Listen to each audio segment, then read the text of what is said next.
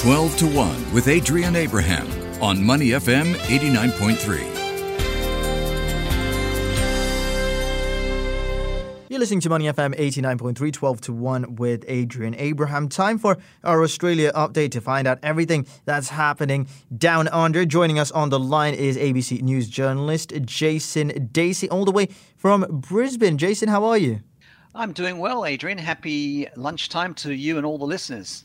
Yeah, happy lunchtime to all the listeners. And we have so much to get through, Jason, and I think there's no better place to start than Singapore and Australia agreeing to this vaccination swap. Singapore will provide Australia 500,000 Pfizer vaccines, and that will be returned to Singapore later in the year. Prime Minister Scott Morrison announced that this week. First of all, what does it mean for Australia's vaccination drive? And secondly, talk me through this partnership. Well, it's a huge development for Australia. And once again, Singapore is very, very close relation of Australia. This was wonderful to see my former home, Singapore, in the news, when I was working with the ABC earlier this week. So it is a dose swap between the two countries. As you mentioned, 500,000 doses will arrive in Australia from Singapore in the next couple of weeks. And then Australia will return the favour later in the year in December. And the doses that Australia receives from Singapore, Pfizer doses, will be expiring soon. So there's a great need now for Australia to have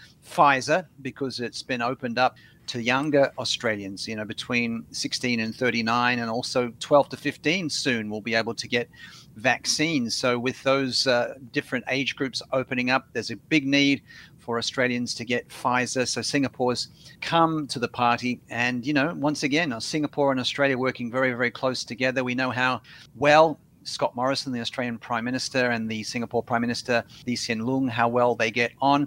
And Health Minister Greg Hunt said officials had spent hours negotiating the deal with Singapore, but it's come through. And it's very, very big news right here in Australia. Yeah, it's certainly big news in Australia. Also here in Singapore, sticking with the vaccines, let's talk about Australia's coronavirus numbers and their pathway to normality. Jason, what's the latest surrounding this? Well, we still have a very tough situation in Sydney, Melbourne and Canberra. They're all locked down. Sydney is the worst, where we're seeing over 1,000 cases per day. And, probably 4 or 5 deaths. Australia's death toll has now passed the 1,000 mark. Sydney in lockdown. Melbourne's getting over 100 cases per day, which is very, very bad news. But they've kind of changed the strategy now. They're saying now that they are going to live with the Delta strain. And the big push now is to get 70% of Australians vaccinated by the end of this month, September, and maybe getting around 80% vaccinated by the end of October.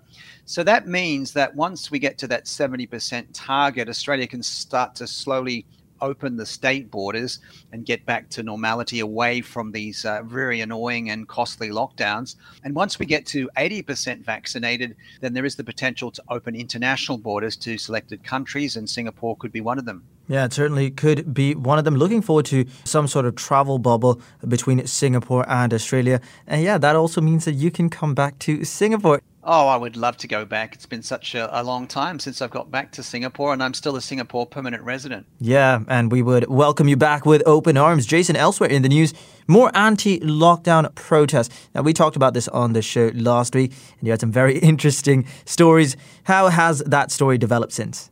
Oh, yeah, we're still getting these protests, and we're getting them during the week now instead of the weekend, and people are very upset in, Sydney, in Melbourne, and also here in Queensland because of the inconvenience of these lockdowns. So many more fines have been issued. And we've spoken before about the situation here in Queensland and those parts of the state which rely on business across the border into New South Wales. So we are seeing these kind of protests going on. More than 150 were arrested and almost 600 COVID-19 fines were issued after these latest protests. We've got them in New South Wales and Victoria and Queensland, and not just in the cities. We're also seeing them in regional areas because, there is a statewide lockdown, I should say, in New South Wales and also in Victoria. And that means that life for these rural communities is very, very difficult. Police responding to 79 unauthorized protests across New South Wales and some of the towns that were affected. Lismore, which is just south of the border, Murwillumbah, also in that border area near Queensland, and Raymond Terrace in the Newcastle area of New South Wales. So it's becoming something very, very regular. People are upset. They don't think that lockdowns are very useful. Melbourne, we saw protesters gathering there at the Royal Botanic Gardens with around 200 people arrested there in Melbourne and numerous police officers hurt. So this is going on, and until we get on top of this virus with at least 70% of people vaccinated, preferably 80% vaccinated, we're going to have these kind of protests going on because some people believe that coronavirus is all made up, not something that's not real. Yeah, these definitely sound like the anti-vaxxers. Queensland has also been in the news. They'll begin allowing residents back into the state from Saturday. 50 families will be offered places initially, with more available as hotel rooms open up. Now, there are these double standards of sports teams coming to Queensland, but Queenslanders have been locked out. Now, how has the government dealt with the situation? Well, it is a very tricky situation, as you mentioned, and the border has been shut for the last couple of weeks. People trying to get back to Queensland, they just couldn't come back. Even if they were residents here, they had to stay in the states. If they're in New South Wales, Victoria or South Australia, couldn't actually physically come. But as you mentioned, that will be lifted in the next few days. But in the meantime, we've seen sports teams arriving, for matches in Queensland because of low coronavirus community transmission here. And not just the sports teams, Adrian, but also the wives and families of these sports teams are also allowed in. So we've got that happening, and yet we might have a family member of someone dying in Queensland who can't come back to be with their dying mother or father. And I can understand why people are upset. It's a double standard, and it's affecting people who are trying to get back here. But thankfully, we are starting to see things change in the next few days. But, when we talk about some of the situations that we've seen, there was a woman trying to get back to see her dying father, but couldn't get there because of the border being shut. We've also seen people trying to move, and they'd set up their move a few months earlier, and they've shipped their furniture, but they can't go up to move houses, into Queensland. It's very costly. What do you do? But there's been no space in hotel quarantine, and that was the reason they did it. But even the Indian women's cricket team arrived in Queensland and was able to go to their hotel rooms.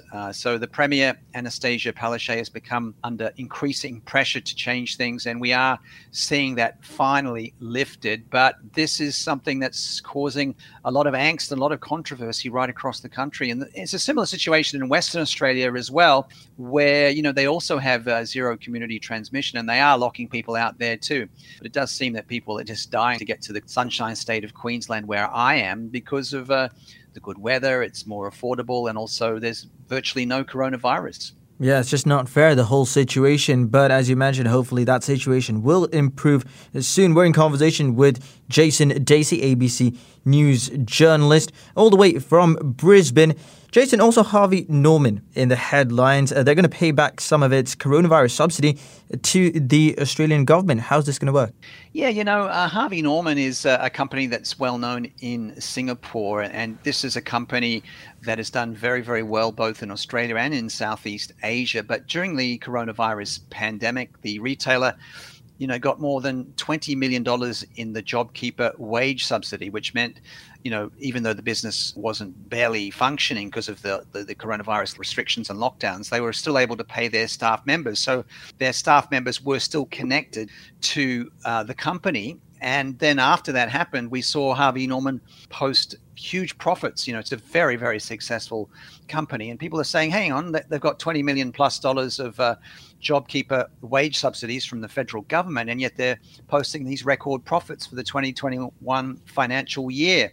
So Harvey Norman has repaid $6 million of the money they've received, which is, I think, around, a third or a quarter.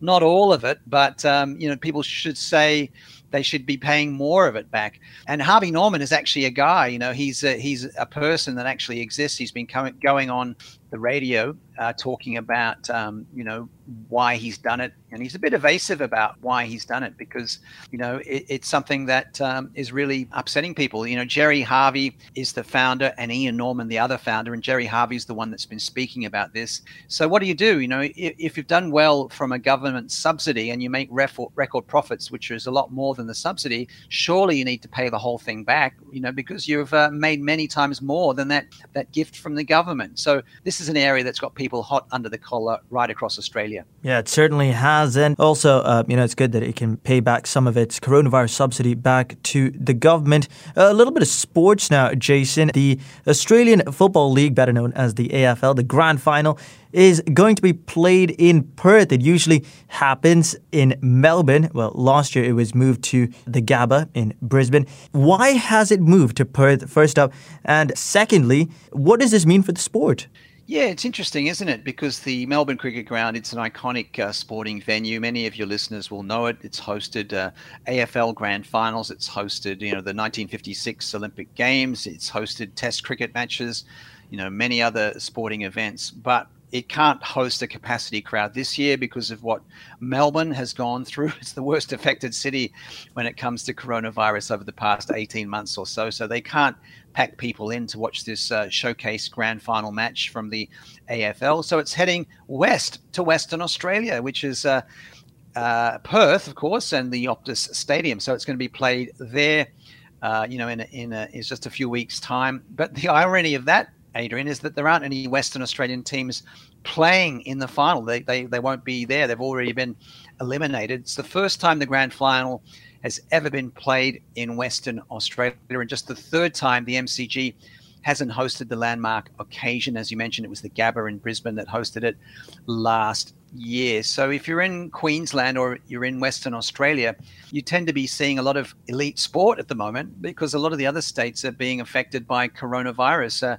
Even the rugby internationals are coming to Queensland, the rugby union internationals with the All Blacks and the Springboks. So it's a feast of sports for people like me who like sports. It's a good place to be here in Queensland, but congratulations to Western Australia and Perth for hosting the AFL grand final. It's a great occasion. It's usually it's over 100,000 people watching at the MCG, but they should get a crowd, I think, of around 50,000 in Perth to see this showcase. Yeah, and if coronavirus didn't happen, maybe it would have never happened. Is that right, Jason? I think you're right. Yeah, definitely. It would definitely not move from Melbourne to Perth if it wasn't for coronavirus. It's a bit like, I guess, having the Singapore National Day parade, somewhere else. I'm not going to say Malaysia, but, outside Singapore, it'd be quite weird, wouldn't it? Yeah, it'd be crazy to say the least. Yeah, Jason, just before I let you go, something about your daughter. She's going to the Great Barrier Reef, and you won't be going with her, but what is she most excited about? Well, this is a school trip. She's in year 6 at her primary school here in Queensland. She used to go to Tanjong Katong Primary School when we lived in Singapore.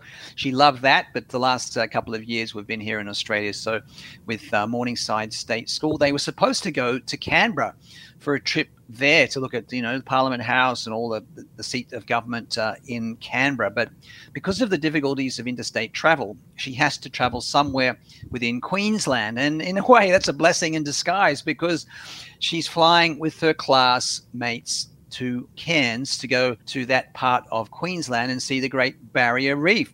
It's costing me quite a bit more, though, Adrian. It's a longer flight and it's an expensive trip. But she's so excited about it because she can see the coral and, she's going to go on boats and see rainforest. I mean, Cairns is a place that is just a special part of the world. I haven't been there for a long time, but I love far north Queensland. It's unique. I know a lot of the Singapore listeners know it as well. So, yeah, she's very excited. She's going to be away for a few nights and it's going to be a flight. We've rarely taken flights over the last couple of years. So she's going to get on a plane with her friends and then, fly up to the Great Barrier Reef via Cairns and just have a ball of a time. And it's all because of coronavirus that she's going there instead of Canberra. Yeah, I actually don't remember the feeling of being on a plane. I feel like it's been so long, but I'm sure your daughter is so excited for this trip and so are you. And I'm sure we'll hear more about it on the show in a few weeks' time. We've been in conversation with Jason Dacey, ABC News journalist, all the way from Brisbane. Jason, always a pleasure speaking to you and look forward to catching up with you soon. Thank you very much, Adrian. And I know I always tell you about my cooking. I'm just about to heat up some paratha on my frying pan so I can have that maybe with a bit of butter and maybe some veggies for lunch. Oh, lovely. What about your teh halia? Yeah, I'm going to make that as well. But I've got the frozen Thalia now, the frozen ginger, which is I feel a bit lazy, putting the frozen cubes in instead of cutting up the ginger by hand. But it's quicker and it's a lot more concentrated. So, yep, I'm creating my Singapore meal right as we speak now. Once I say goodbye to you, it's lunchtime. To listen to more great interviews, download our podcasts at moneyfm893.sg or download our audio app. That's AWEDIO. Available on Google Play or the App Store.